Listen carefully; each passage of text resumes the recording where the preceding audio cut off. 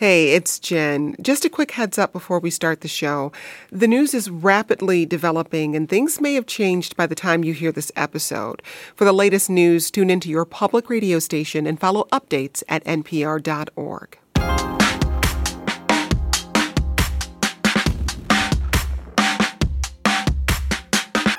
This is the 1A podcast. I'm David Gura in for Jen White, and you're listening to the News Roundup.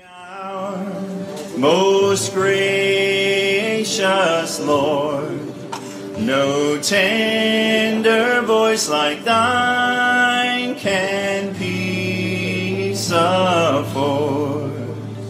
I need thee, oh, I need thee, every hour I need thee. Thousands gathered at a vigil in Uvalde, Texas, to mourn and to pray on Wednesday. That small town is the site of the deadliest school shooting in a decade. 19 children and 2 teachers were killed at Robb Elementary School on Tuesday. It's still unclear how or why the gunman was able to spend up to an hour in the classroom before he was killed by police, but we'll tell you what we do know. Meanwhile, senators gathered on Thursday for another round of gun control talks, but then they left D.C. for a 10-day recess. So will any of that talk lead to action? Anita Kumar is a senior editor at Politico, overseeing standards and ethics. Jeff Mason covers the White House for Reuters. And Naftali Ben-David is the Washington Post White House editor. Thanks to all of you for being here today. Appreciate it. Naftali, let me start with you, and let's begin with Uvalde. The timeline here is under such question now, based on what we learned immediately after the shooting and what we've heard since from law enforcement. Walk us through what we know so far, what started around 11:30 local time on that morning and ended at about 1:06 p.m.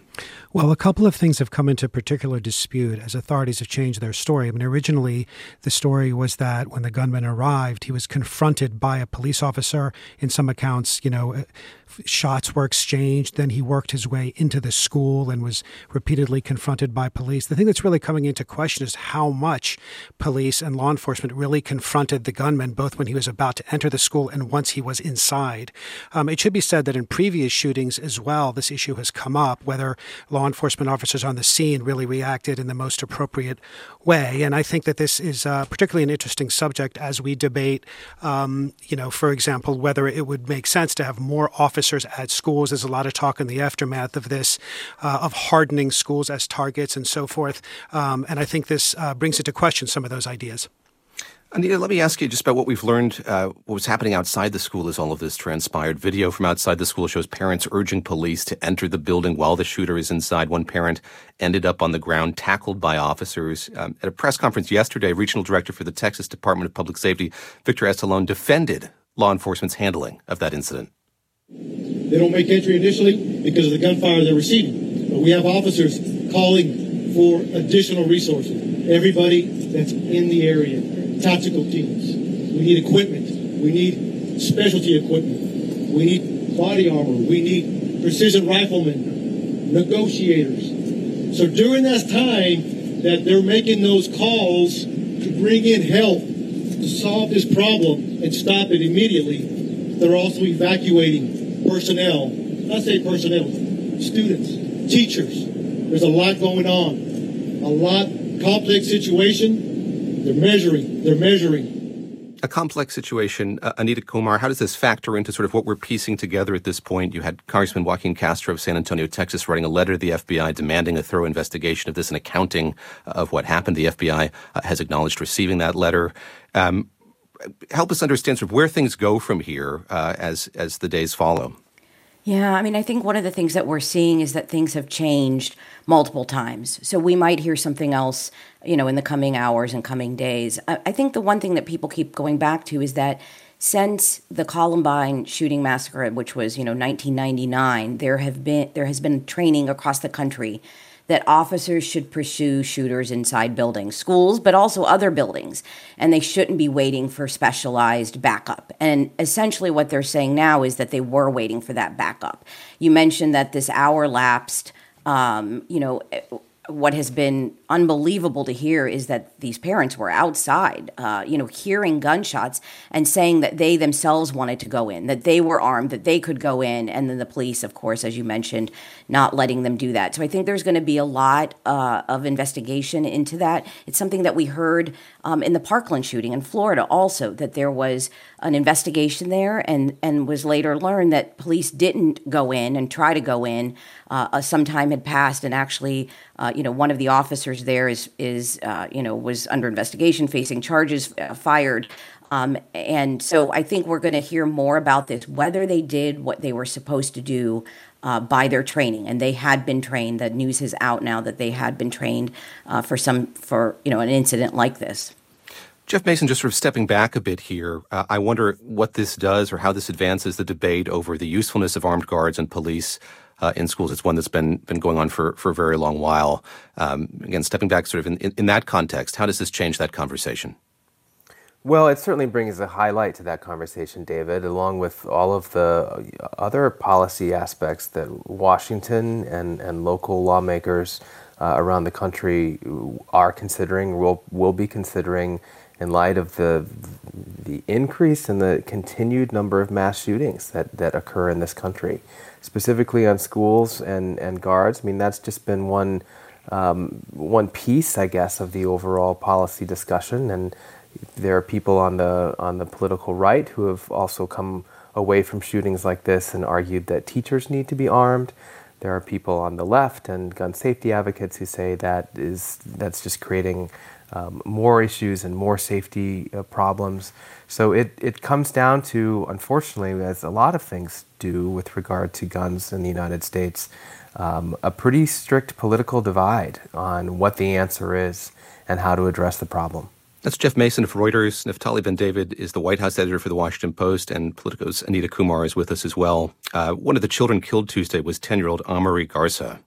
She was the sweetest little girl who did nothing wrong.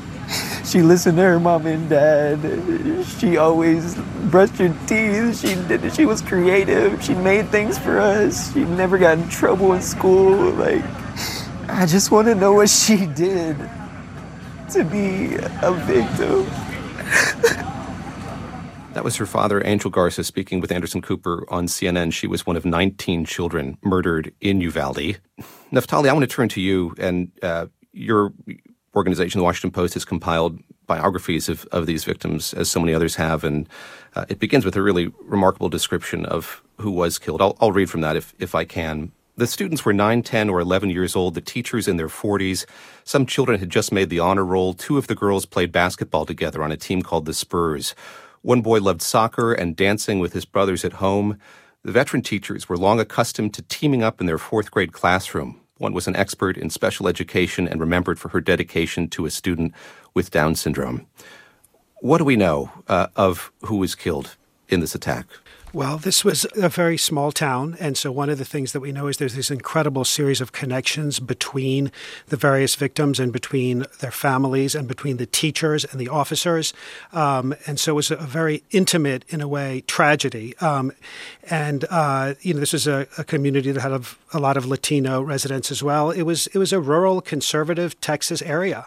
In Parkland, it was an upscale Florida area. In Sandy Hook, it was a Connecticut, more liberal area. I mean, I think if there's a lesson here, it's that any kind of community, any place in the United States is subject to these kinds of things. I mean, hearing about children being slaughtered is sort of beyond unspeakable, and it's something that now I think everybody recognizes can happen anywhere in the United States. And a lot of people in the aftermath of this we're really bemoaning the fact that as a country, we tend to be very proud of what we can accomplish, but we seem to be completely unable to stop the slaughter of our own children repeatedly. And of course, people have different answers as to why, but it's really a remarkable thing. And you've seen President Biden's rhetoric. He tends to be sort of a sunny, optimistic, that's his style of politics. But in the aftermath of this and the shooting in Buffalo, which, by the way, we shouldn't forget was just a little more than a week before that, his rhetoric was much more, what is wrong with us? When are we going to realize that we have a problem? And I think that's a sentiment that's increasingly widespread, both in the political realm, but also just in the country in general. Jeff Mason, pick up on that, if you would, what Naftali's saying there about the president's response to this. What have you heard from the president, and you've covered several administrations, sort of how does it differ from what we've seen in the past? Well, it's not actually that different insofar as the grief is just indescribable when obviously for the parents and for the community and for the families of those victims. But take it back to the political, back a step or two to the political arena. I remember when President Obama reacted to the killing of the Newtown, the children in Newtown, and he described it as the worst day of his presidency, and he gave one of the most emotional speeches that I can remember in 8 years of covering him when he traveled there. I think that same kind of emotion was reflected in President Biden's remarks this week, and anger. And maybe that's a little bit different. The fact that President Biden, from the Roosevelt Room in the White House, in his remarks, went straight to the politics of it and said, when are we going to take on the gun lobby? And I think that is driving the conversation, certainly on the Democratic side, in the aftermath of this horrific shooting. Pat writes in with a comment, no more our hearts go out to the families. We have failed. The American citizens have failed one another. We must do our job and see to it that the representatives we've elected are protecting our citizenry. This is unacceptable. We heard from Richard as well, an AR-15 owner in Virginia. He says, America is awash in guns, and tomorrow it will be worse. If you want to stop the slaughter now, stop talking about controlling guns and start talking about controlling access to ammo. We'll get into more of the week's biggest headlines after the break. Remember to join future conversations, download the 1A Vox Pop app, and leave us a voicemail.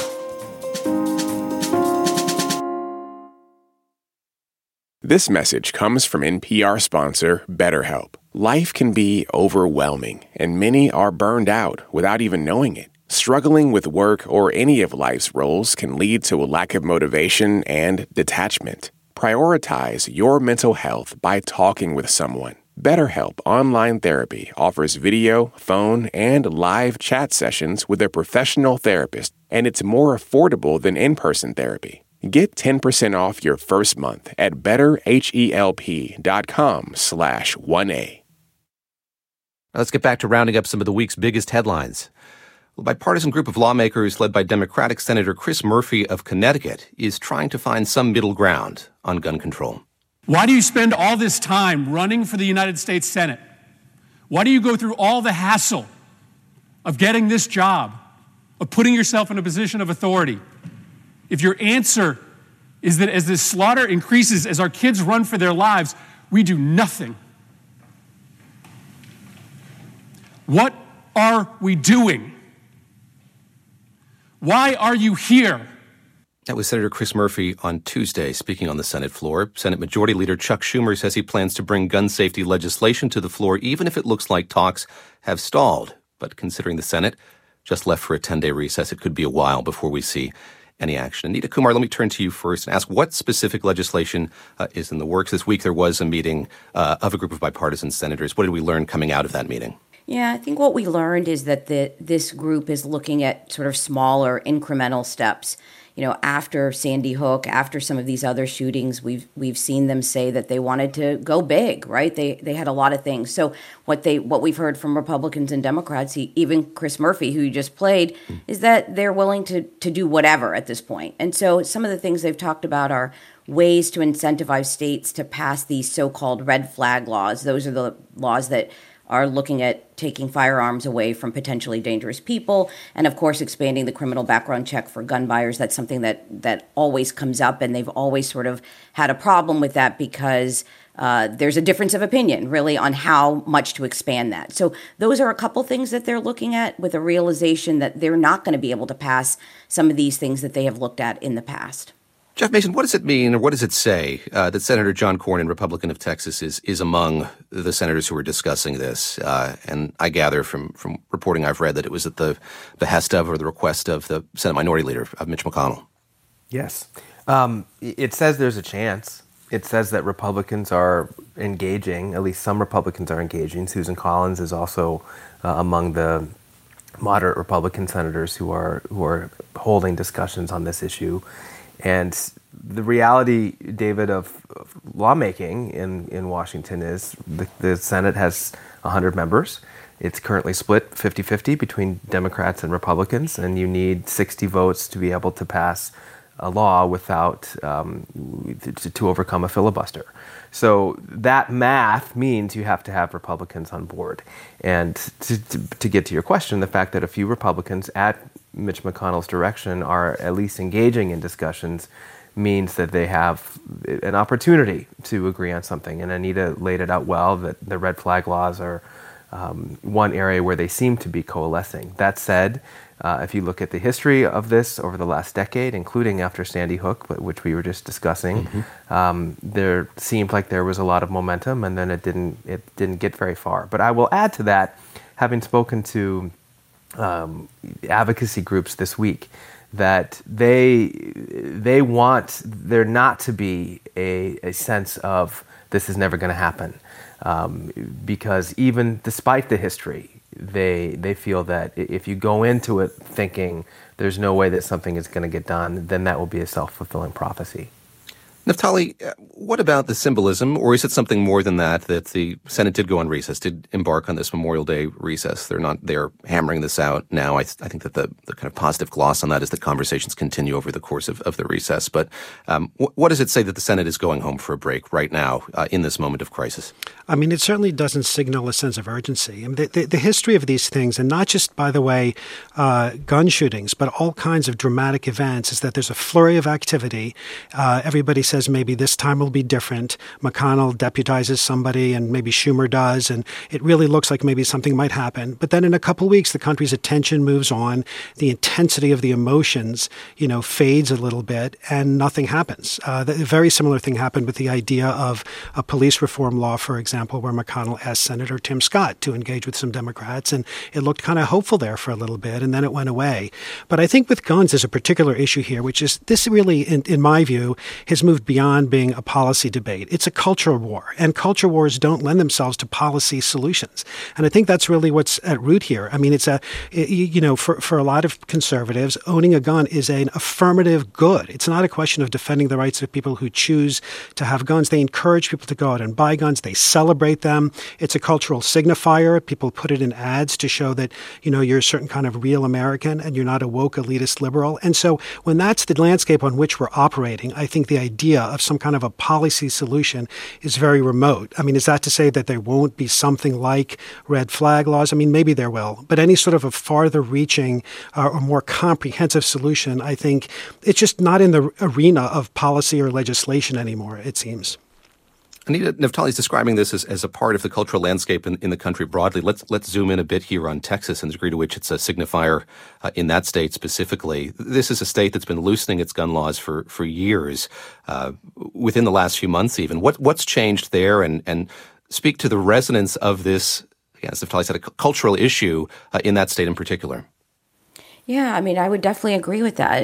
It's a lot of people that live there or have grown up there say that it's part of a way of life, that they learn to hunt, they learn to shoot. Not everyone, of course, but it is, as you've indicated, a conservative area where this is a part of the way of life. I mean, I know we'll get more to this, but the NRA convention is right there in Texas, happening today. It is it is a place where even people that may support some changes feel like, guns are part of the way they grew up. Firearms are. And so there is a real disconnect there on what should be done. I mean, obviously the issue in Congress is that they need 60 votes and on the Democratic side, and they don't have nearly that. And that's an issue. But it is across the country a real disagreement, a real philosophical disagreement, or as we just indicated, a cultural one, where they just can't sort of see the other side, right? There is just a fundamental disagreement where it's almost as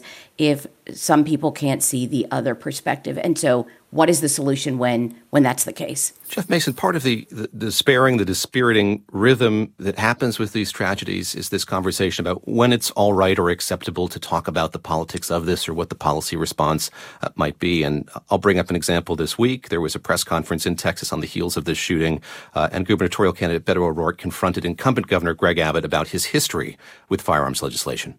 Excuse me. Was after Santa Fe. Sit down. You're out of line and an embarrassment. Was after sit down and don't play this stuff. The next shooting is right now, and you're doing nothing. No, he needs to get his ass out of here. This isn't the place to talk this over. This is totally predictable when you... Sir, you're out of line.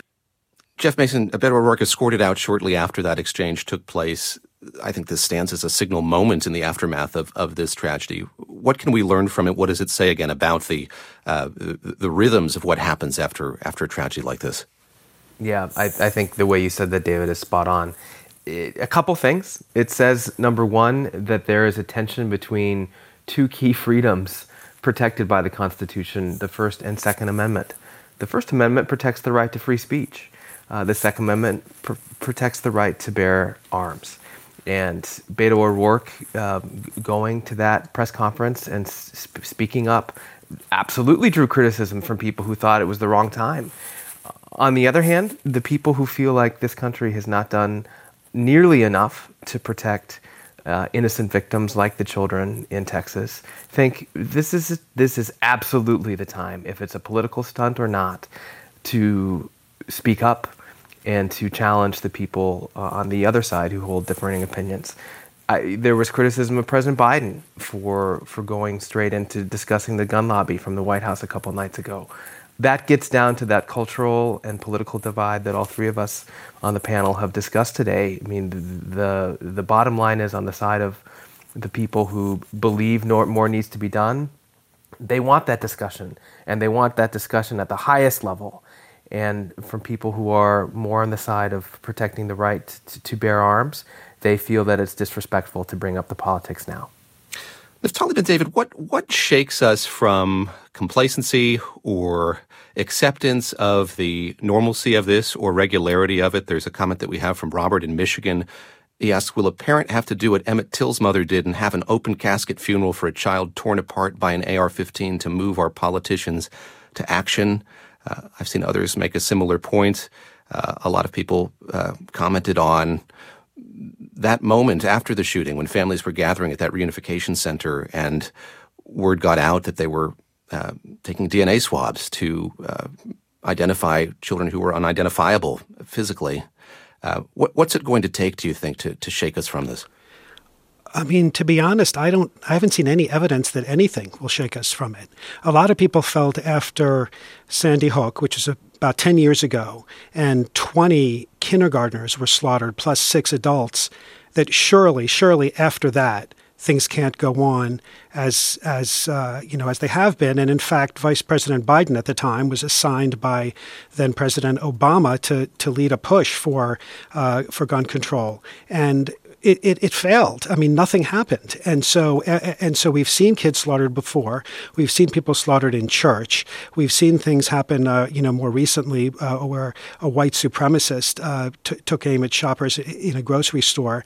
I mean, if you ask people who support gun rights, they say that, of course, they want to do things. The things they want to do have to do with mental health. They have to do with hardening schools as targets, that kind of thing. They just don't accept the argument that gun control is a solution. And so just given our history, which is unique, I think, pretty much among industrialized countries of these mass shootings, but given the history of this, I don't know. I don't see any evidence that anything's going to shake us out of it. Mm. As Anita mentioned, the NRA convention taking place this weekend in Houston, the President, First Lady traveling to Texas over the weekend as well. I'd like to move to politics, state politics as well. This was a week in which we had primary elections across the country. Georgia held primaries for governor, Secretary of State, and the U.S. Senate on Tuesday, and turned out to be a good day for incumbents. Team Kemp has always been built from the grassroots up, and this race has been no different.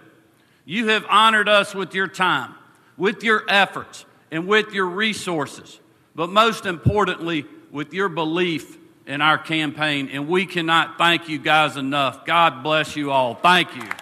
That was Republican Governor Brian Kemp, who beat the Trump-backed former Senator David Perdue. The Republican incumbent for Secretary of State, Brad Raffensperger, also beat his Trump-backed opponent, current Congressman Jody Hice. Tonight is a come-from-behind victory celebration. I was writing this little talk out, my little short speech here, but a year ago, the political pundits on both sides of the aisle said I had a 10% support, and it was hopeless. Raffensperger won with 52% of the vote. And as for the Senate race, Democratic Senator Raphael Warnock and Republican Herschel Walker will face off in the general election. Anita Kumar, what were the big takeaways for you from what we saw in Georgia on Tuesday? Yeah, I mean, Georgia was really interesting for the two that you mentioned, the governor's race and then Mr. Raffensperger. But I guess, we keep looking at these races across the country and sort of looking at Donald Trump's support. And he's had mixed results in the primaries so far. In this one, though, of course, as you mentioned, both those two particular races, his candidate lost. And so I guess, we're seeing either that support isn't as strong there in that key state of Georgia, or it's that people are, even Republicans, sort of tiring of talking about 2020. It may still be that they support Donald Trump, they like Donald Trump, but they don't want to relitigate that 2020 election anymore. They could still support him and his policies, but Donald Trump has continued to talk about 2020, talk about how falsely say that he won, talk about election, so-called election fraud. It could be that issue is just not resonating. It certainly doesn't seem to be resonating in Georgia with Republicans in the Secretary of State and the governor's races. So you saw both of those men win pretty handily. It wasn't even close. And so it is a lesson, for Republicans going forward. Is this something they want to talk about? Georgia, of course, as you know, has become such a key state and will be a key state in November. So they have to be looking at this and wondering what lessons they need to be learning. Jeff Mason, of course, Secretary of State Brad Raffensperger made headlines for being on that infamous phone call when President Trump asked him to overturn the election results. He refused to do that. His chances this time last year were seen as slim. How did he win over conservative voters? He was somebody who very proudly said that during the course of this campaign, I think he claimed to have logged maybe tens of thousands of miles on his truck crisscrossing the state. Yeah, well, that just goes to show you that retail politics it's a door-to-door endeavor, and I think that clearly paid off for Raffensperger. It's fascinating, the fact that he and Kemp won. Kemp, of course, won by a huge margin against the former senator who former President Trump endorsed. Raffensperger's margins were a little bit tighter, but he won. And I think it comes down to retail politics, and it also, again, kind of reflects the political dynamics in Georgia that show that Trump, at least in that state, doesn't have the hold that he does on other states, or at least other Republican Party and races in other states around the country. Naftali, looking ahead to the general election, to this rematch between Brian Kemp and Stacey Abrams, the Democrat, that was an extremely close contest in 2018. How do you see this rematch playing out in light of what's happened, in light of those primary results from earlier this week? What does it tell you about the electorate? Of course, just a slice of it, the Republican side, but what does it say to you about what we're looking ahead to in November? Well, it's definitely going to be one of the marquee races, I think, this November. And you'd have to say that the Republicans have a little bit more of an advantage. I mean, they're more motivated this time around than they were last time around. And that gives Kemp a little bit of an edge. On the other hand, Abrams has a lot more of an organization than she used to have. So I think how this plays out, it'll give a springboard to national office, to whichever one of those two, Stacey Abrams or Brian Kemp, manages to prevail. We're rounding up some of the week's biggest news. A reminder to have your questions answered on future topics, or to just let us know what you think. Tweet us at 1A. We'll be back with more in just a moment.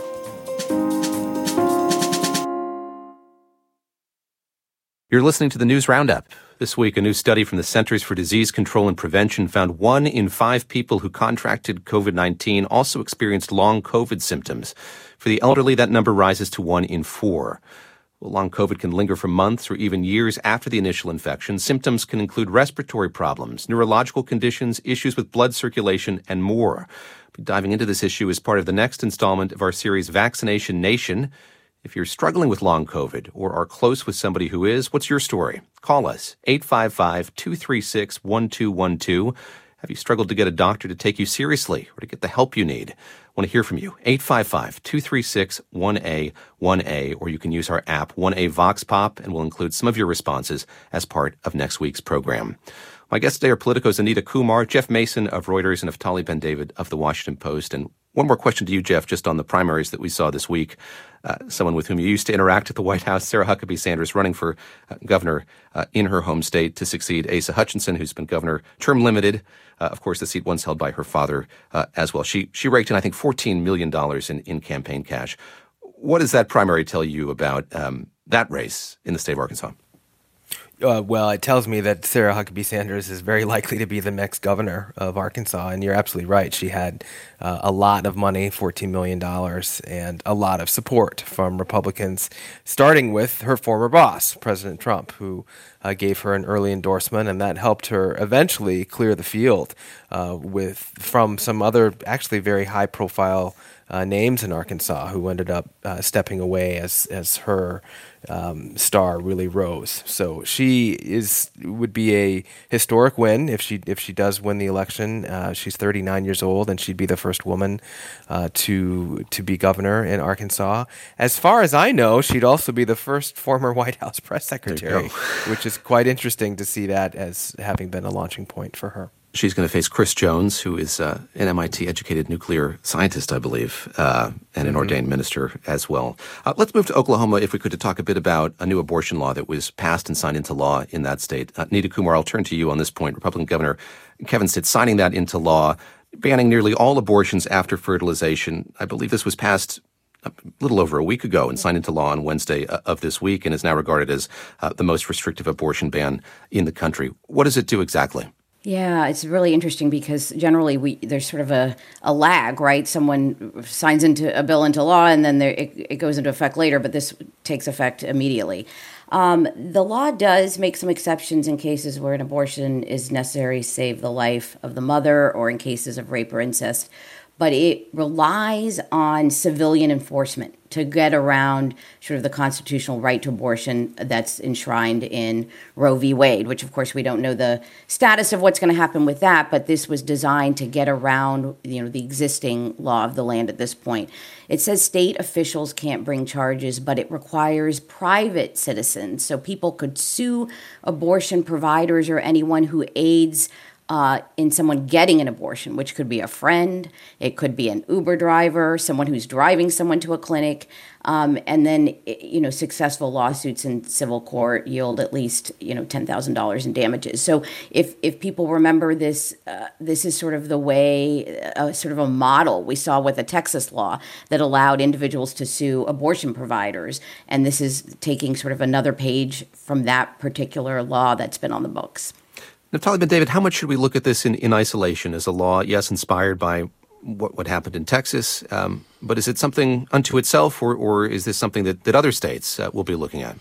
Oh, I don't think we should look at it in isolation at all. I mean, it is seen as the most far-reaching, but there's been this spate of laws that have been enacted in anticipation of the Supreme Court probably next month overturning Roe v. Wade. And so all these states want to have laws in place for that. But I think that when that happens, there's going to be the whole series of pretty interesting questions.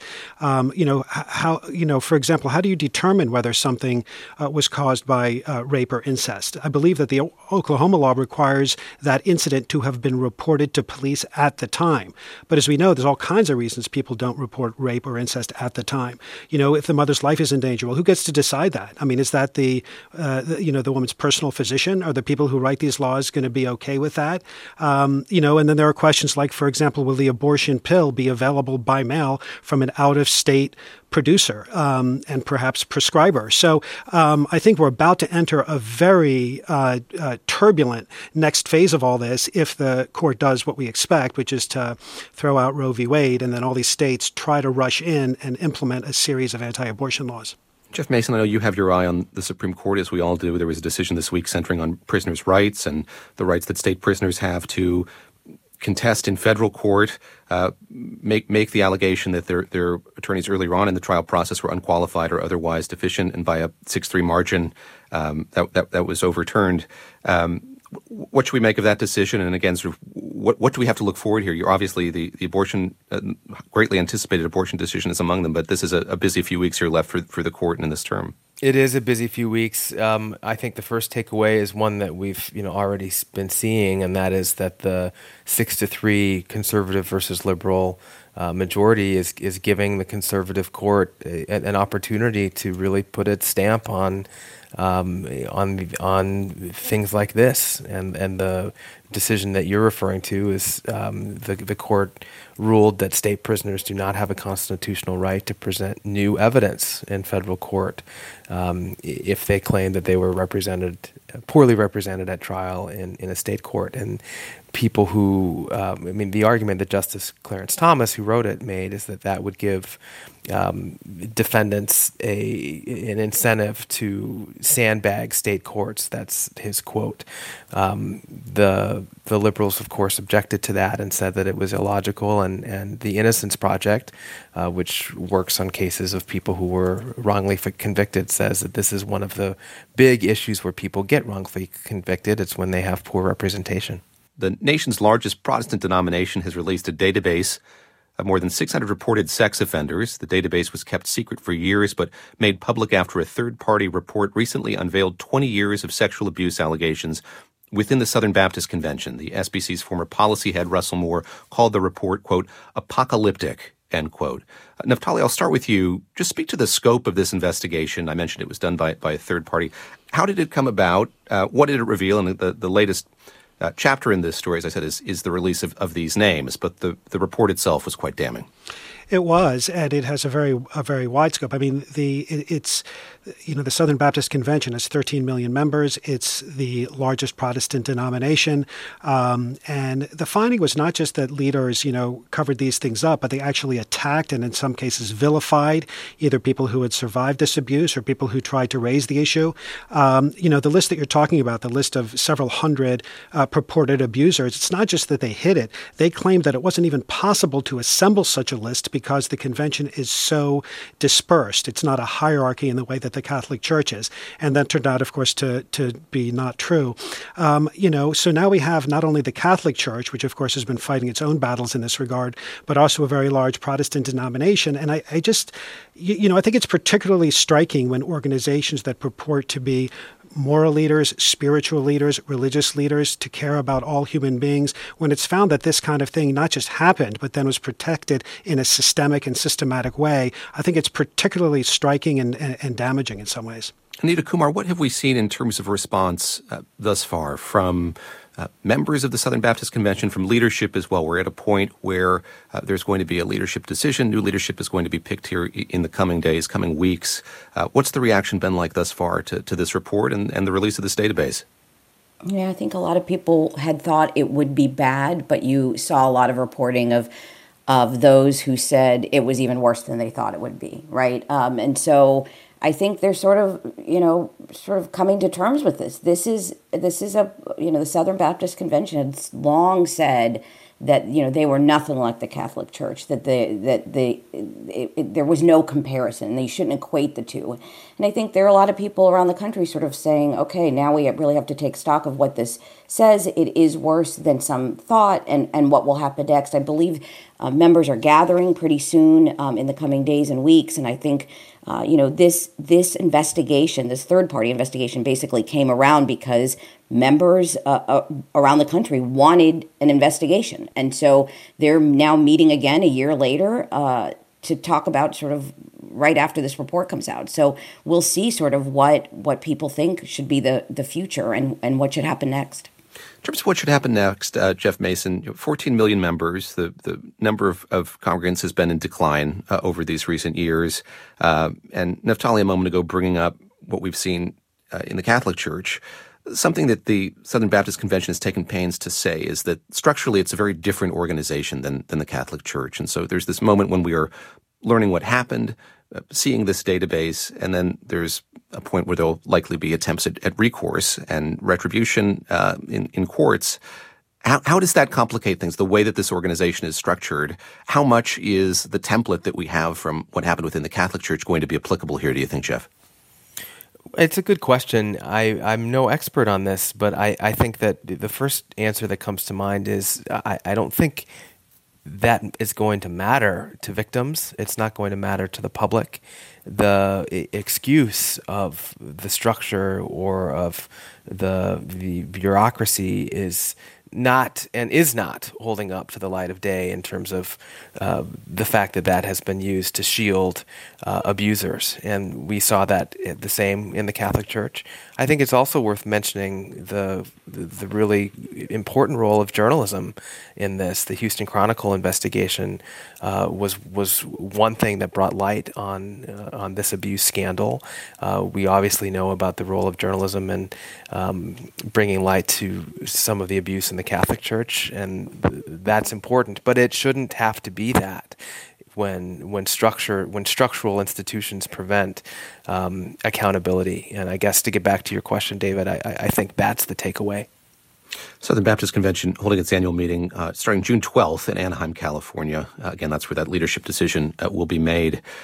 Jeff, turning to you once again, we focused so much on this mass shooting in Texas this week. It was also a moment to remember what happened 2 years ago to George Floyd in Minnesota. And we saw some action from the White House this week on police reform. Since that tragic killing, the administration has been taking pains to try to get Congress to pass action on police reform, pass legislation to that effect. It hasn't happened, so they've taken this route of signing an executive order. What's significant about its timing? What does this executive order do? What doesn't it do, I should say also, that legislation would have? Yeah. Well, let me take the timing piece first. President Biden, in his remarks at the White House about this, and this happened to come the day after the Texas shooting, said that he hadn't wanted to do an executive order right away because he wanted Congress to act.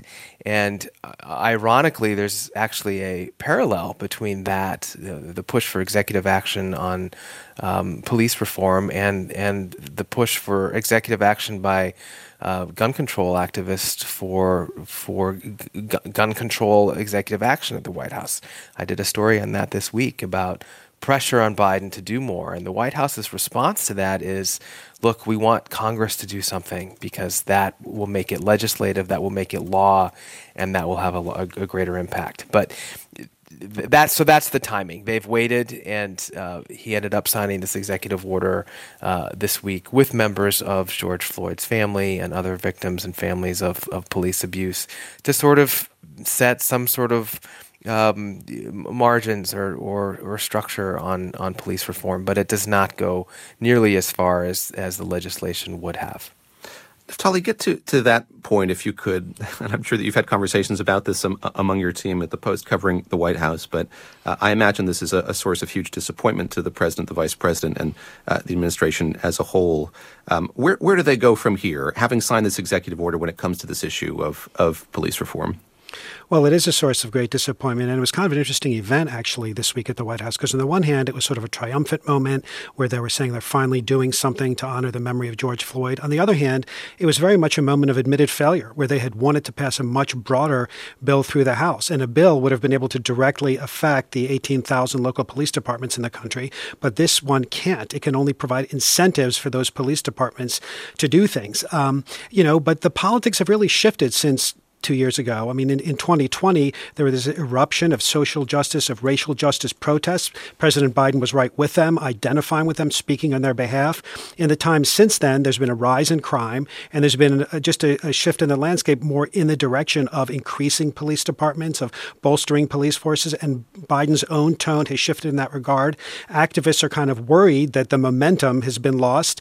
And if you read the text of this executive order itself, it strikes a very careful balance where it talks about what's suffered by Black and brown communities, but also talks about how the vast majority of police officers are honorable and try to do the right thing at all times. So I think from the White House perspective, it's the best they could do in this moment, but there's also a feeling of disappointment and to some degree a feeling of failure.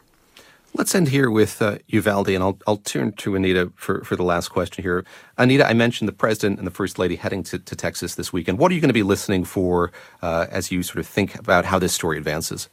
Yeah, I'm going to be listening to see if he says, President Biden, goes a step further. I think we mentioned this earlier, but there are some, activists this week that are saying in the last couple of days that they want him to be stronger. They want him to get out front and really push Congress more than he is. And of course, the president and the White House saying, look, we're kind of waiting. We're letting the Senate try to negotiate. Let's give them some room. So I guess I want to see, I know how he's going to, embrace victims. We have seen him. He has lost 2 children of his own, obviously not to gun violence, but we will see him being that consoler in chief. The question really is, does he go further than that? Is he stronger than that in what he wants to get done? Anita Kumar is the senior editor of Standards and Ethics at Politico. Jeff Mason, White House correspondent for Reuters. And Naftali Ben-David is the White House editor at The Washington Post.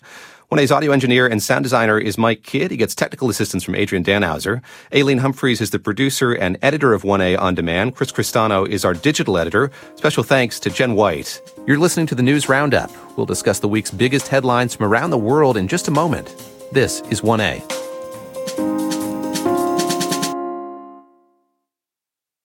You're listening to the 1A podcast. I'm David Gura in for Jen White, and this is the global edition of the News Roundup.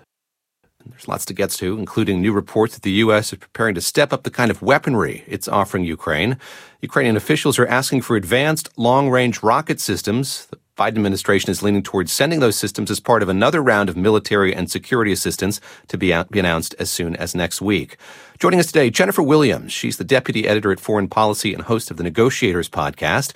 Nancy Youssef is a national security correspondent for the Wall Street Journal. And Greg Myrie, my colleague at NPR, is joining us from Ukraine's capital today. Thanks to all of you. And Greg, let me start with you. This week marking 3 months since Russia invaded Ukraine. How would you characterize the state of war for both sides? I think back on a piece you reported a couple of days ago. I think you said on almost every front, Russia has underachieved while Ukraine has overachieved. Yeah, David, that's certainly still true. In addition to that, though, what we see are both sides really digging in. Neither really appears capable of delivering a decisive blow right now. And so we are seeing these growing signs of a protracted stalemate.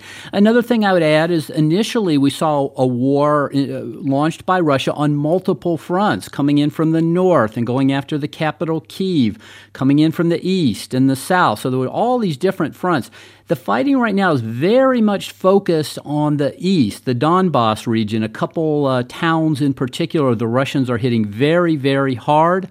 So the war in that sense has become more focused. The Russians are gaining some ground, but it's incremental. It's a very high cost to both sides. And it's hard to see either side making a major breakthrough, the Russians pushing through and going after larger cities, or that matter for the Ukrainians. They've played very good defense, but they haven't really shown the ability to mount a major offensive on their own. All this sort of suggests the possibility of heavy fighting, but a stalemate down the road. Before we talk about what's happening in the east and in the south, and more specific, I want to ask about what's happening in the air over Ukraine. Ukraine has shot down at least 200 Russian fighter jets, and you spoke with Professor Philip Payson O'Brien, a military expert at the University of St. Andrews in Scotland, about how Ukraine's success in the air has shifted Russia's strategy. They're staying over the Black Sea, or they're staying in Russia and firing guided missiles. So they simply are not comfortable flying in Ukraine for any extended period of time, and that means they can drop bombs or they can launch missiles, but they can't control the airspace over a battle. Greg, this fits squarely in that category of what's transpired versus what people forecasted or predicted. I think the expectation was in mid to late February that the Ukrainian Air Force was going to be greatly outmanned by Russia. Yeah, absolutely. The Russian Air Force is much larger. It's much more modern. And the expectation was the Russians would sort of do what the Americans do, which is on day one of the war, take out Ukrainian planes, take out their airfields, their air defense systems. And that just didn't happen. The Ukrainians were just very clever, really husbanded their resources, and they've shot down 200 planes. So even though the Ukrainians still have a much smaller Air Force, they've basically scared the Russians out of their airspace. So the Russian pilots will go up over Russia or over the Black Sea, fire missiles long distance, which means they're not as accurate. The Russians can't hover over a battlefield, which would make the Ukrainians much more vulnerable. So the Ukrainians on this front, as on others, have made much more with much less. And this big advantage that the Russians were expected to have has not materialized. I said we dig into what's happening in the Donbass, and I'll bring in Nancy Youssef to help us to dig into this a little bit more. You had a governor from that area saying yesterday Russian forces continue to advance. 5% of territory remains in Ukraine's hands. How has Russia managed to gain control of these areas, and sort of what does the state of play look like in the eastern part of the country? Well, that war is different than the one we saw in places like Kiev because there's not as many hiding places. It's not urban warfare so much as an artillery war, which is an area where Russia has had more of an advantage. We heard from Boris Johnson earlier this week that Russia's making slow but palatable progress in the Donbass region. It is a different kind of war than we saw earlier, and so it has led to concerns that this is an area where Russia could make advances. I would note that also this is an area where separatists have been operating, Russian-backed separatists, since 2014. So it's one that Russia knows better than other parts of the country, and it's also closer to Russia's border, and so its logistics are easier to maintain. Its supply lines are shorter than it was from places like Kiev and parts west of the capital. And so all of those areas make it a different kind of battle than we've seen in other parts of the country, and frankly, one where Russia has more of an advantage than it has in other parts of Ukraine. Jennifer Williams, what do we know about the conditions facing Ukrainians who are living in these occupied territories in a place like Donetsk? There was a report from the Russian news agency that there are more than 8,000 prisoners of war currently being held in that region. What is everyday life for them like, apropos of what Nancy was just talking about, the way that this war is being waged there? Right. So, I mean, in general, it's in many ways difficult to know the actual truth of what's going on, right? Because these are areas that are occupied by the Russian military, and we are not going to be getting a ton of, great information, accurate information. We take that report with a grain of salt, the 8,000. Right, exactly, exactly. But in general, I mean, we've seen what life under Russian occupation is like for these regions, for quite a while, and they're not great, to put it bluntly.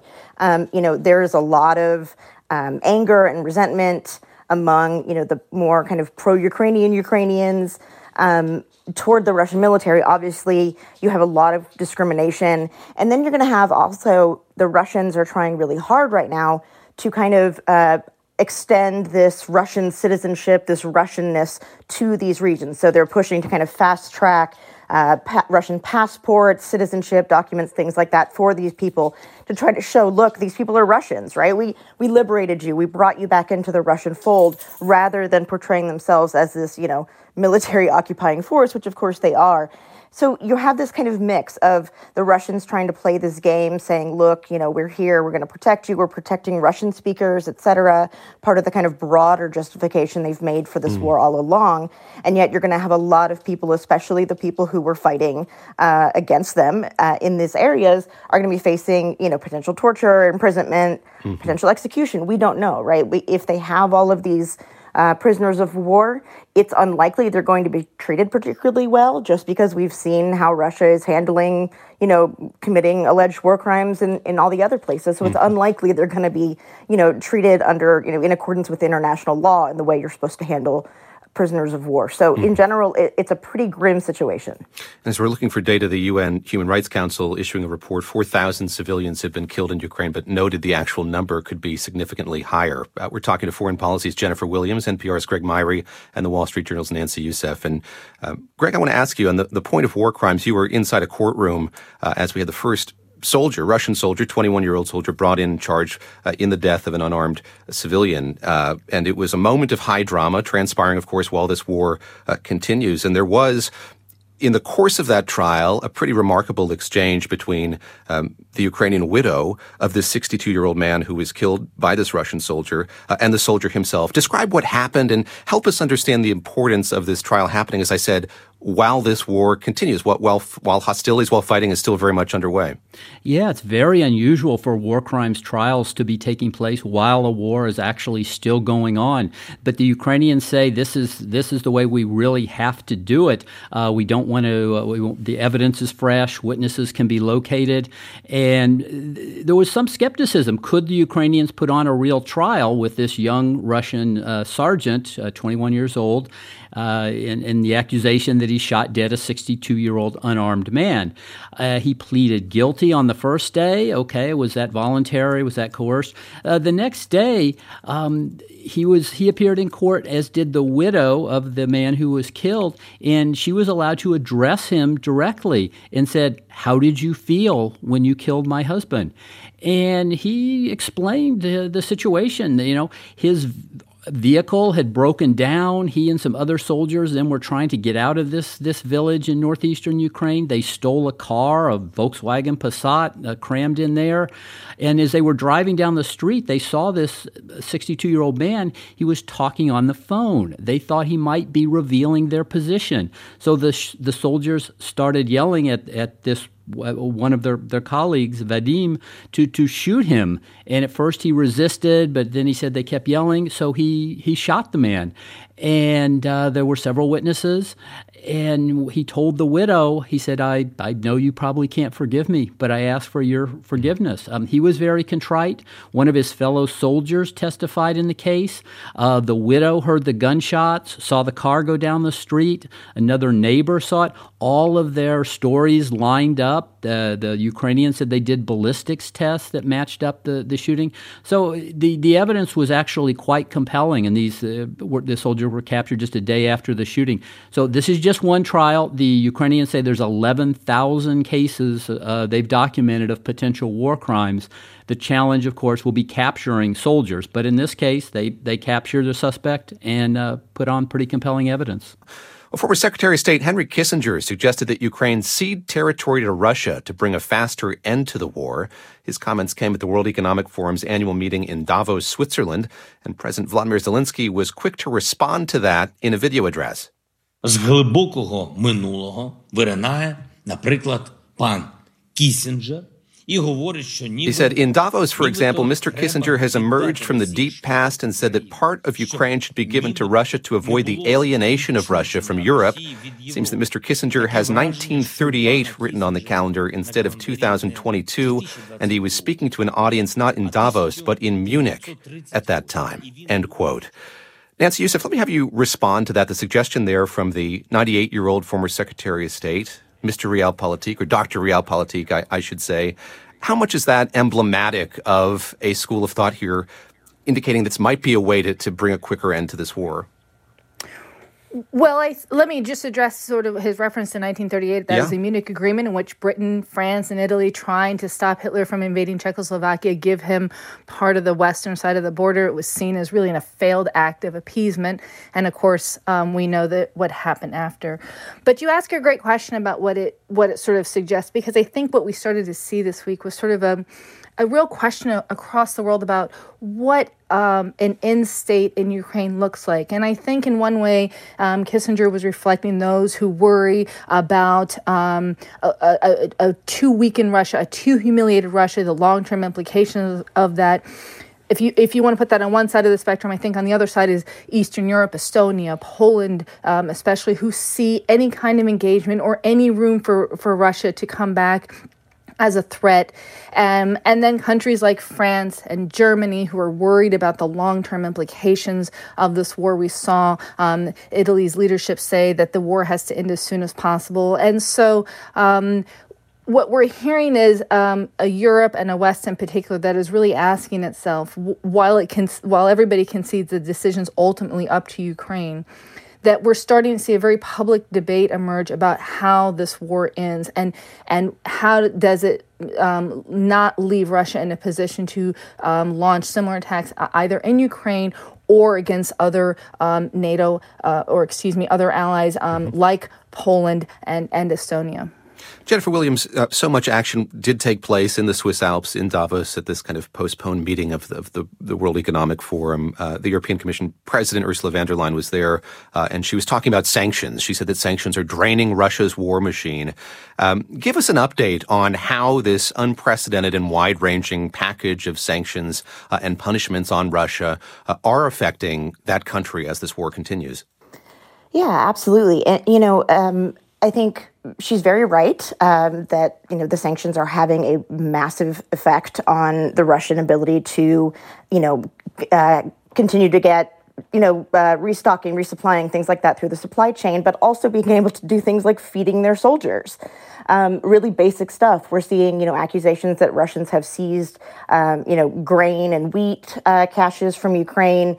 There's a lot of concern now that we're seeing, obviously, globally around the global food crisis. And so we're definitely seeing that in Russia. However, Russia is still, in terms of its economy, is still doing relatively well. It's definitely been hit, right? But it's not, a failed state. It's not crashed yet. It's still able to obviously put up a pretty tough fight in the East and in the South.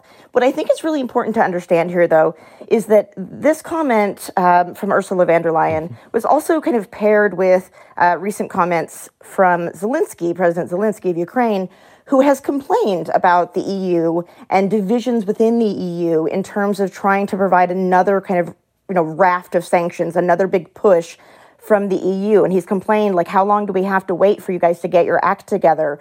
He has been very blunt this entire time, saying, thank you for what you've done to everyone, to the Americans, to the Europeans. Great. We still need more. This is not stopping. We need more. And so as the fight, as Greg mentioned, as the fight moves into this kind of more grinding stalemate, phase of the war, Zelensky is pushing very hard to say, look, don't forget us. Just because this war in this region has been going on for many years, like, we're still fighting this war here. And so I think part of these comments from Ursula von der Leyen are trying to kind of show, look, we've done a lot. Like, we've taken in a lot of refugees, right? She had a lot of kind of broader points to make about, look how much we've been doing to try and help the Ukrainian war effort. We're going to strengthen our sanctions again. We're going to, sanction against Lukashenko's regime in Belarus next door. So I think a lot of it is beyond just the actual impact of the sanctions. We're seeing this kind of fight play out, where Zelensky is still continuing to call on the Europeans to do more and more and more. And we're seeing, divisions within the EU about how much further they want to go. Greg Myrie, in Kyiv, speak to that, what Jennifer's talking about, and the desire on Vladimir Zelensky's part to, yes, be present in conversations about the future of the continent and his country as well, of course, but also his hunger and his desire to be a part of these multilateral institutions. It was something that Ursula von der Leyen brought up in her speech, as well as her support for Ukraine's path to becoming an EU member state. At present, Ukraine doesn't have a clear path forward to joining NATO. Just explain sort of how much that preoccupies him, and how much that stands to change the resonance of what he's saying if Ukraine is made a full member of the European Union. Right. I mean, that is certainly a very popular idea. Became much more popular when the Russians invaded again. So I think that Ukraine certainly wants to stress that none of that is going to get sorted out in terms of Ukraine joining the European Union until this war is over. In NATO, a membership is even further down the road. Now, in some ways, it's almost de facto. Ukraine is getting all these NATO weapons. It's getting NATO training, huge support from NATO. But formal membership has a long way to go. It is striking to me, as someone who worked in Moscow in the 90s, that Russia and Ukraine were in sort of a same level of trying to work their way out of the post-Soviet era at that time. Ukrainians have become so much more Western European, or just European, maybe Eastern and or Western European, but very much see their future in Europe, where the Russians have just not made that transition in the same way. So regardless of what happens, the Ukrainians see their future there. The question of if it becomes formal through the EU or even potentially NATO down the road, those are decisions that the leaders in those countries will work out. But if you talk to ordinary Ukrainians, they see their future in Europe. Nancy Youssef, picking up on something that Greg said a moment ago, how they're kind of almost a de facto member of NATO because of all of the military equipment and support they've gotten here. This week we did hear on Capitol Hill some concerns that the U.S. has more or less run out of Javelin missiles to send to Ukraine. Here's the Defense Secretary Lloyd Austin with Democratic Senator Richard Blumenthal of Connecticut. The closet is bare.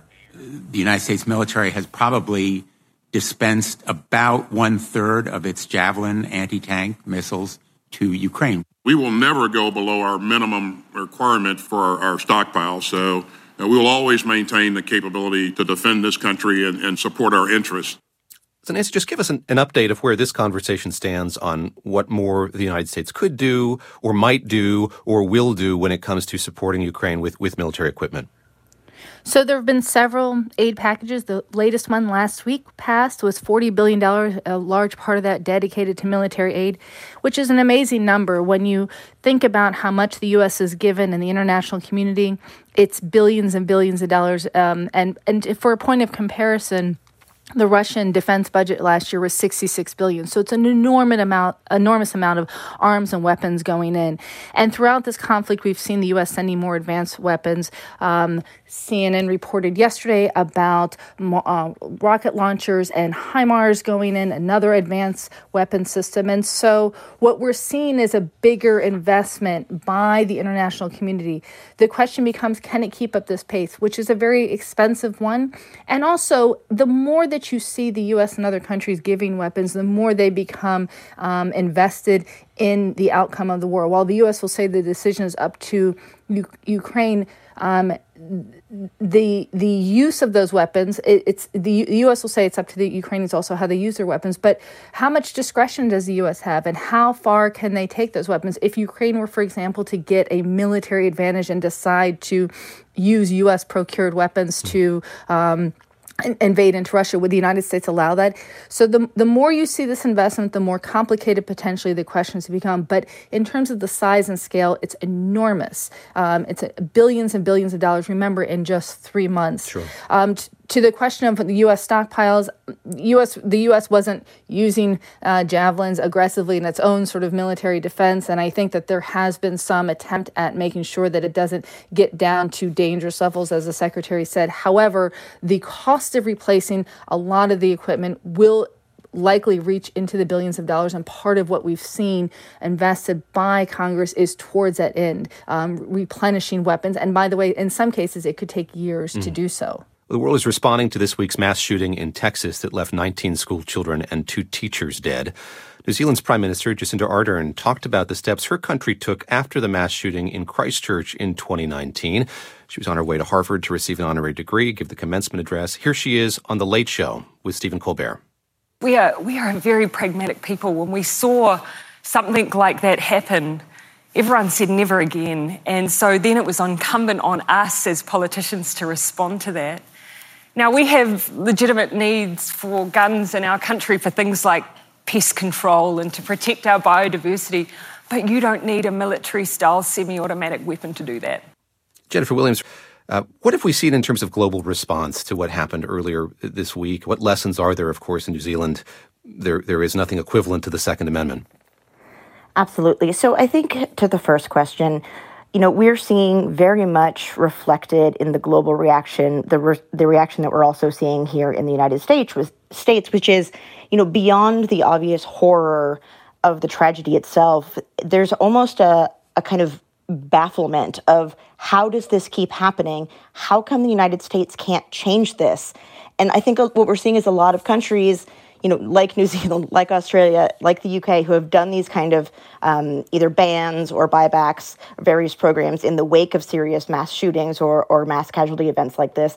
I think they're saying, look, we managed to do it. We don't understand how you guys can't figure it out. I've had these conversations in the past several days with many people who live overseas. I'm from Texas, and so I'm kind of the one that they ask and say, look, just tell us in like a sentence, what is going on? And unfortunately, it's not easy to explain in a sentence, right? There are a lot of kind of dynamics at play here. So we're seeing this kind of global just shock that, the United States can do so many things, right? They're able to, do a lot of, major wars, on the global stage. And yet they can't seem to figure out this one problem that keeps happening. So I think there's a lot of frustration beyond just the general outpouring of sympathy and horror.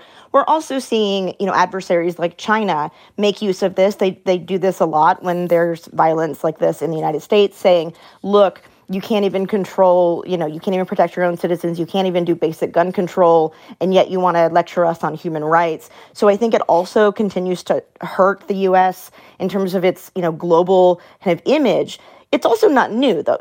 The world is aware that we have this problem in the United States. This is something that happens, staggeringly frequently. Mm-hmm. But I think, this one in particular, this shooting in particular, just because of all of the details of it, the young, the ages of the children, et cetera, is really just kind of, and the fact that it comes, came just 10 days after the Buffalo shooting at the grocery store. So I think this in particular, this kind of buildup is really causing the world and many Americans to go, how is this still happening? Surely we can do something. Nancy Youssef, I want to ask you for an update on Title 42 as well. The Trump administration pandemic response has been used since March of 2020 to quickly remove migrants from the U.S. southern border. It was imposed as COVID was really ticking up. That was the excuse or the motivation behind it. It was set to end this week. It was blocked by a federal judge. What happened down in Louisiana? I got a federal judge in Louisiana, Judge Summerhays. What did he say in his decision? So he gave two reasons for his decision. He said that the Biden administration didn't follow the proper procedures and that the CDC didn't adequately consider the financial harm to states along the border by assuming more of the healthcare costs that come with letting in potentially more COVID positive migrants into the United States. I think the challenge is that remember, under U.S. immigration law, anyone who sets foot in the United States has the right to apply for asylum, but Title 42 sort of usurped that in that it was a public health law. And so what we saw was migrants repeatedly being turned away at the border. And the concern is that the use of Title 42 is a way to attempt to end migrants' rights to seek asylum.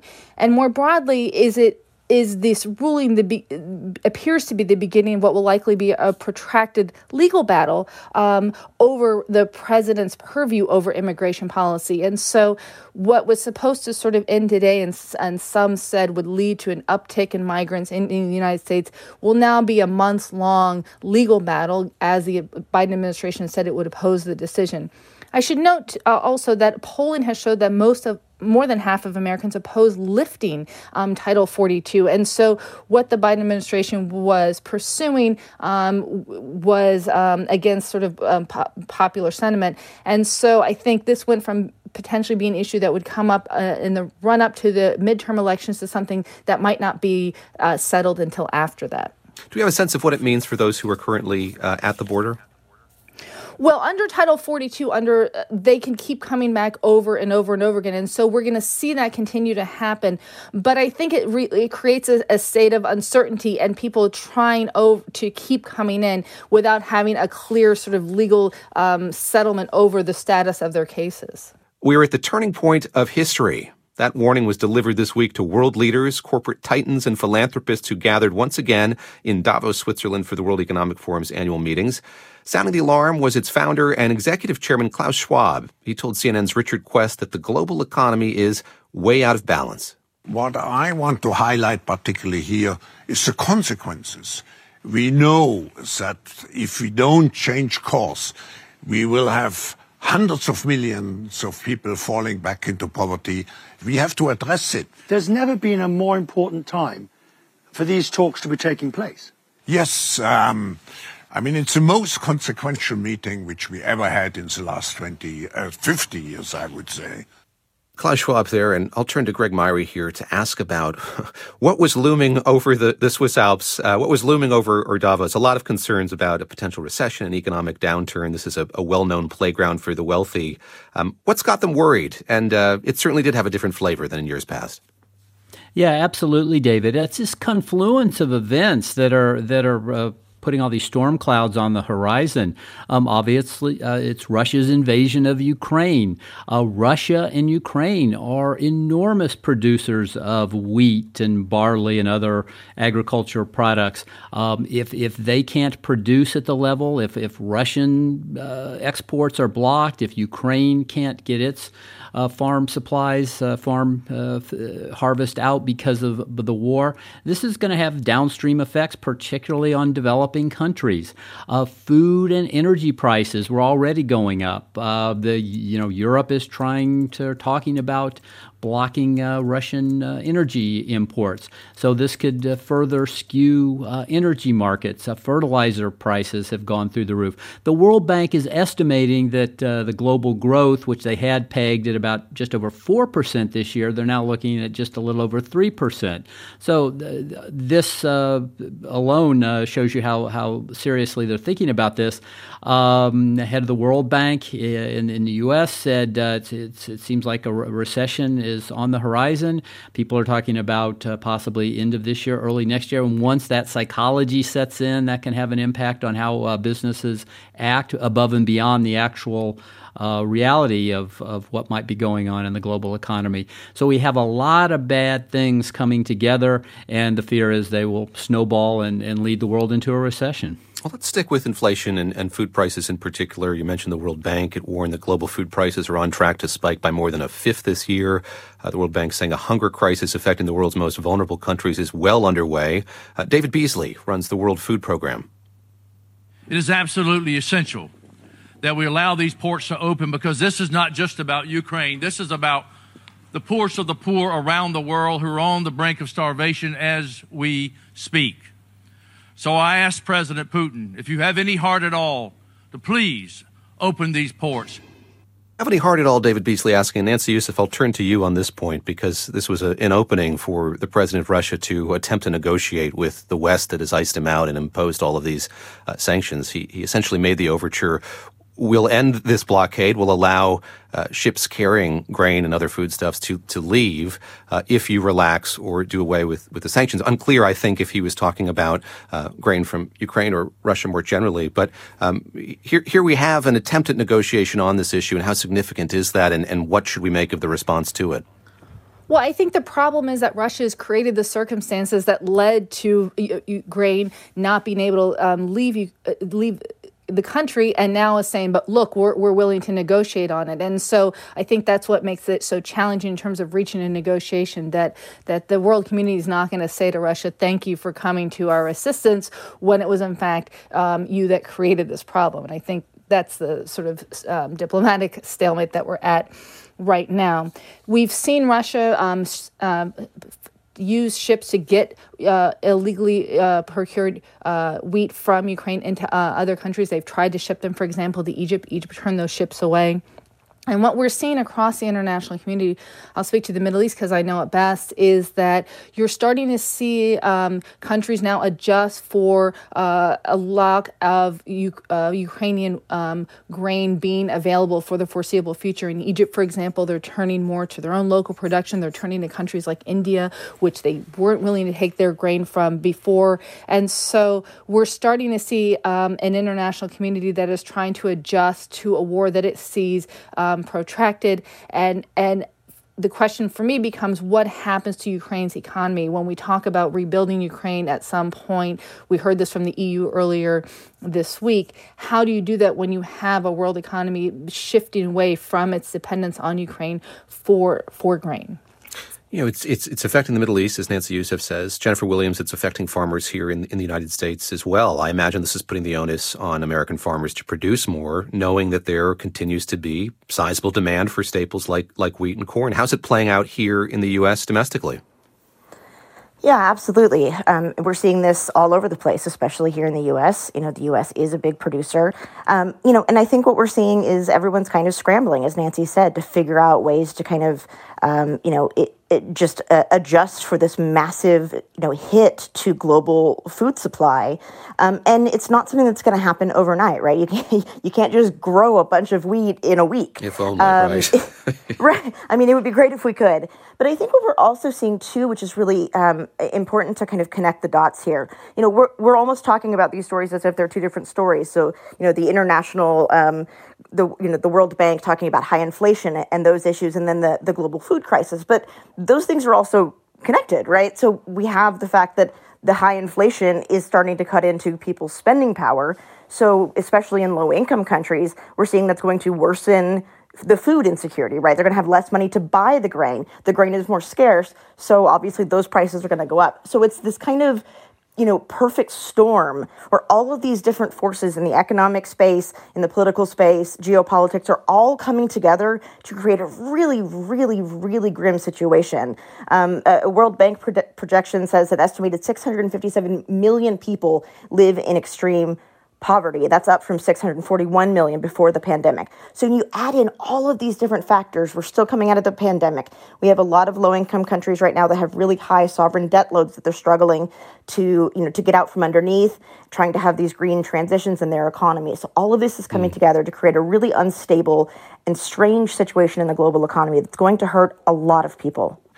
Let's turn to Asia. This week started with the president repeating remarks he made last year about the U.S. coming to the defense of Taiwan if it were to be attacked by China. Only this time, those remarks were made in Japan, and they clearly annoyed China once again. On Thursday, Secretary of State Antony Blinken assured China in a major speech at the George Washington University that the U.S. was not, quote, looking for conflict or a new Cold War. We don't seek to block China from its role as a major power, nor to stop China, or any other country for that matter, from growing their economy or advancing the interests of their people. But we will defend and strengthen the international law, agreements, principles, and institutions that maintain peace and security, protect the rights of individuals and sovereign nations, and make it possible for all countries, including the United States and China, to coexist and cooperate. Nancy Youssef, in the corridors of power and diplomacy, there are sizable landmark speeches like this one. It was certainly billed as such from the State Department, the Secretary of State weighing in on how he sees the relationship between the U.S. and China going forward. Help us understand the nuance. What did he say? How does it differ from what his predecessor in the past administration laid out? Sure. Well, let's start with Biden's comments in Japan. I think they were significant in that this is actually the third time that when asked whether the U.S. would militarily defend Taiwan, he said, yes, that's the commitment we've made. And yet the policy, which is strategic ambiguity, has become rhetorical ambiguity in that we don't know what that military defense looks like. And we asked at the Pentagon, what does military defense involve? Does it involve weapons, much like we're seeing in Ukraine, or does it involve troops? And the Secretary of Defense declined to answer. And so the question becomes, is the U.S. purposely being vague in some way to create uncertainty for China about its course towards Taiwan, particularly in this environment of Ukraine? It's not quite clear. But it has become consistent, if nothing else.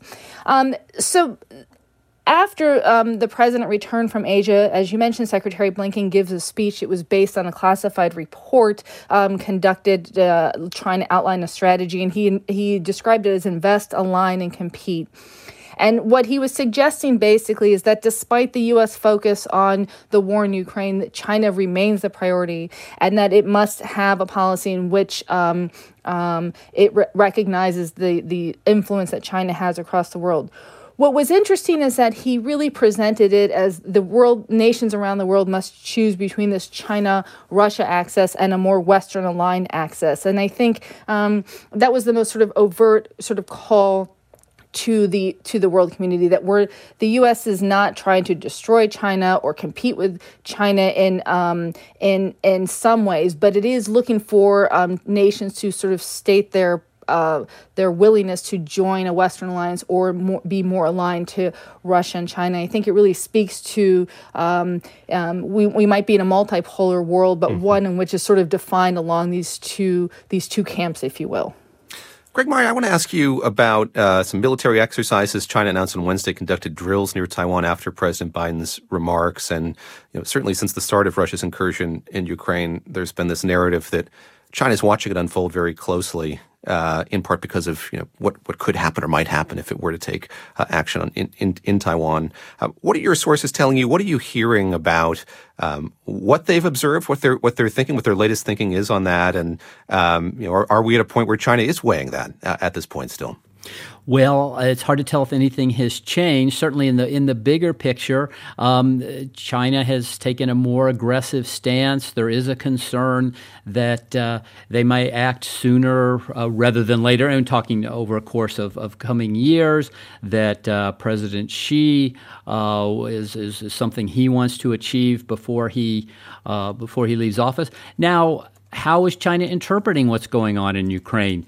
They may think that they could carry out a much more effective military operation if they were to go that route. They might also be thinking that they're quite surprised at how quickly the U.S. and the rest of the West was able to place some very tough sanctions on Russia that could have long-term terrible consequences for the Russian economy.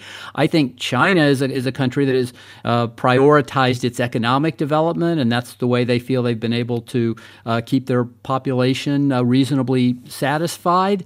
And they would be very fearful of having an economic turndown. So they may be even looking at this and thinking more of the potential economic consequences if they were to try to take military action against Taiwan. So it's obvious, it's just absolutely natural to look at the Russia invasion of Ukraine and think, how does that relate to China and Taiwan? I think it's very hard to make a clear decision if this has changed the Chinese calculus in any way. But I think you need to think about the military part of it, the economic part of it, and the global political part of it. Jennifer Williams, Greg Myrie opening the door for us to walk through there on the economic side of this. And I wonder how China looks at this point. We've seen growth slowing. We've seen new COVID lockdowns in many major cities. We saw, interestingly, that reports that Airbnb has taken down its listings for housing and experiences in China due to the country's lockdown. What does that say about the state of the economy in that country right now? Absolutely. So there are kind of two pieces to this. The Airbnb announcement that they were going to be pulling out of China is in part due to this kind of economic downturn we've seen, very much related to COVID, right? China has this zero COVID strategy they've aggressively pursued, instituting massive, full-scale, very strict lockdowns on entire cities, including Shanghai. Anytime the cases even, get into the dozens.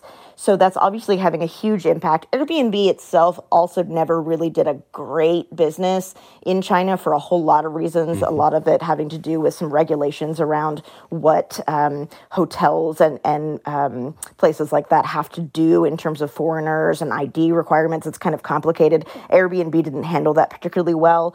But more generally, we've seen just this week that, China's premier came up and issued this kind of big, disturbing economic warning saying that, things are not going very well. It was pretty grim. It was a pretty, in many ways, stunning kind of admission that the Chinese economy is not doing super well right now. And so I think, going back to Greg's, very important point is that if I'm the Chinese leadership, which, spoiler alert, I'm not, to be fair, but I don't know that I can look and say, okay, we're struggling with the economy. We're still dealing with massive lockdowns, issues with, people getting food every time we do lockdowns, things like that. I don't know if I look at that and go, maybe now is the time to start a massive war and invade Taiwan. But again, who knows? That's Jennifer Williams of Foreign Policy. Also joining us, Nancy Youssef of the Wall Street Journal, Greg Myrie of NPR. Big week in Asia as the president wrapped up that trip there, of course. Australia seeing a new prime minister as well, Anthony Albanese, being sworn in shortly after he was sworn in, going to meet with President Biden at the Quad International Summit in Tokyo, which we were talking about just a moment ago. A busy week, as always, and I'm grateful to everyone for helping us wrap it up. Jennifer Williams, deputy editor at Foreign Policy, host of Negotiators podcast. Greg Myrie, my colleague at NPR, joining us from the Ukrainian capital of Kyiv. He covers national security and intelligence. Nancy Youssef, national security correspondent for the Wall Street Journal. My thanks to all of you. One Night's managing producer is Paige Osborne. Mike Kidd is our sound designer and engineer. Barb Anguiano produces our podcast. This program comes to you from WAMU, which is part of American University in Washington. It's distributed by NPR. I'm David Gura. This is 1A.